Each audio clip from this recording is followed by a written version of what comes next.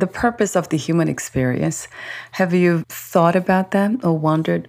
Oh, the purpose of the human experience. I've always centered it on growth. And I really believe that growth is part of a life-giving journey, so that when we are growing, we are developing as humans. We can live within our primitive automatic mindset, or we can aspire to something that brings us into being something more than what we were before.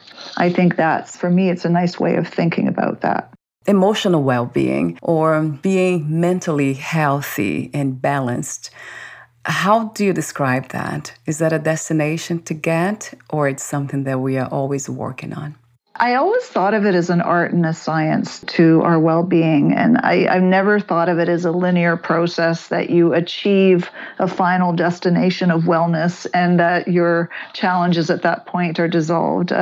I look at it really as a journey of well-being, and in life we encounter challenges, and they will bring out certain qualities in us that may start to change the way that we approach life, and sometimes put walls and limits around what's possible for us because of the things that have happened to us. So I think our well-being, in a lot of the work I do, is really, who were we before all the traumas and all the experiences that we encountered, and to find that place of that core self of who we actually are, let's say, without carrying all the burdens of past traumas and struggles. And so a place of really coming to that core sense of who you actually are without trauma, without fear.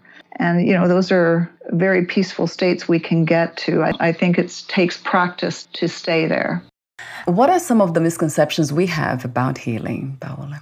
I have a sense that a lot of people are striving to get to the place where they imagine healing as being this ever-present state of serenity and calmness and being in control, and that when that happens, we're healed. I don't know that I see healing that way. Healing for me is a way where we can establish a softer physical and emotional state within ourselves. It's not inherently never experiencing adversity. It's your relationship to the adversity, and that you develop a more compassionate relationship to the experiences that you're witnessing inside of you. It's not about eliminating feelings, because our fabric of human experience is to have all experiences, and is to have fear and joy and pleasure. So healing for me is changing the relationship we have with ourselves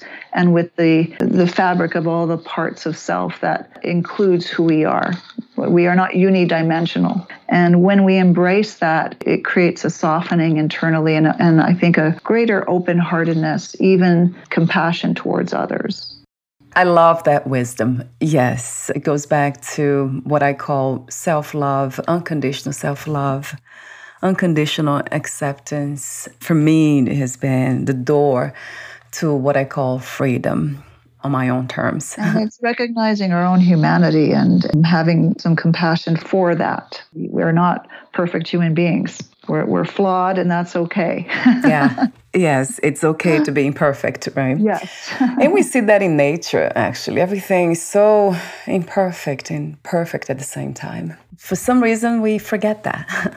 And we search for perfection, for destinations, for a place to stay, as you said earlier. Yes. And I actually think it contributes to further discontent. And as much as I appreciate a lot of the positive orientation that we even see online, and I completely support and endorse it. I also understand, though, that the people who have not dealt with their own grief or fear or sadness, and they just pursue positivity in an effort to exile parts of themselves, unfortunately, it can keep them stuck. And so I think having a place where people can learn how to embrace and relate to their emotional landscape, I think can create a much more whole sense of wholeness inside rather than a fractured sense.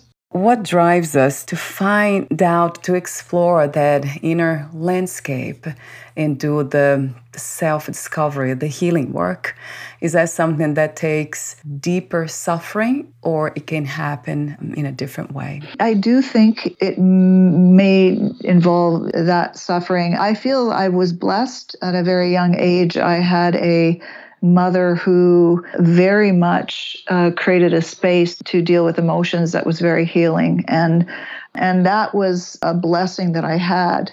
But I do actually think that when we have put certain experiences and we've closeted them, or we've made efforts to distance ourselves from them, that in our effort to work on healing them, it does mean actually to face the emotions that we want to escape and run from. If we don't acknowledge the parts in us that are still suffering, those parts will continue to have an influence in the decisions we make in our lives. It may be outside of our awareness. And that's why I think that initial task of heightening your self-awareness is very important. And that's so true that we try to escape them, but it's only by addressing them, embracing them, understanding those feelings that we can free ourselves from them. It's challenging. It is challenging. This is one of the things that would be nice is if we took away the negative judgments we have about certain emotions and states of ourselves. This part of me is weak.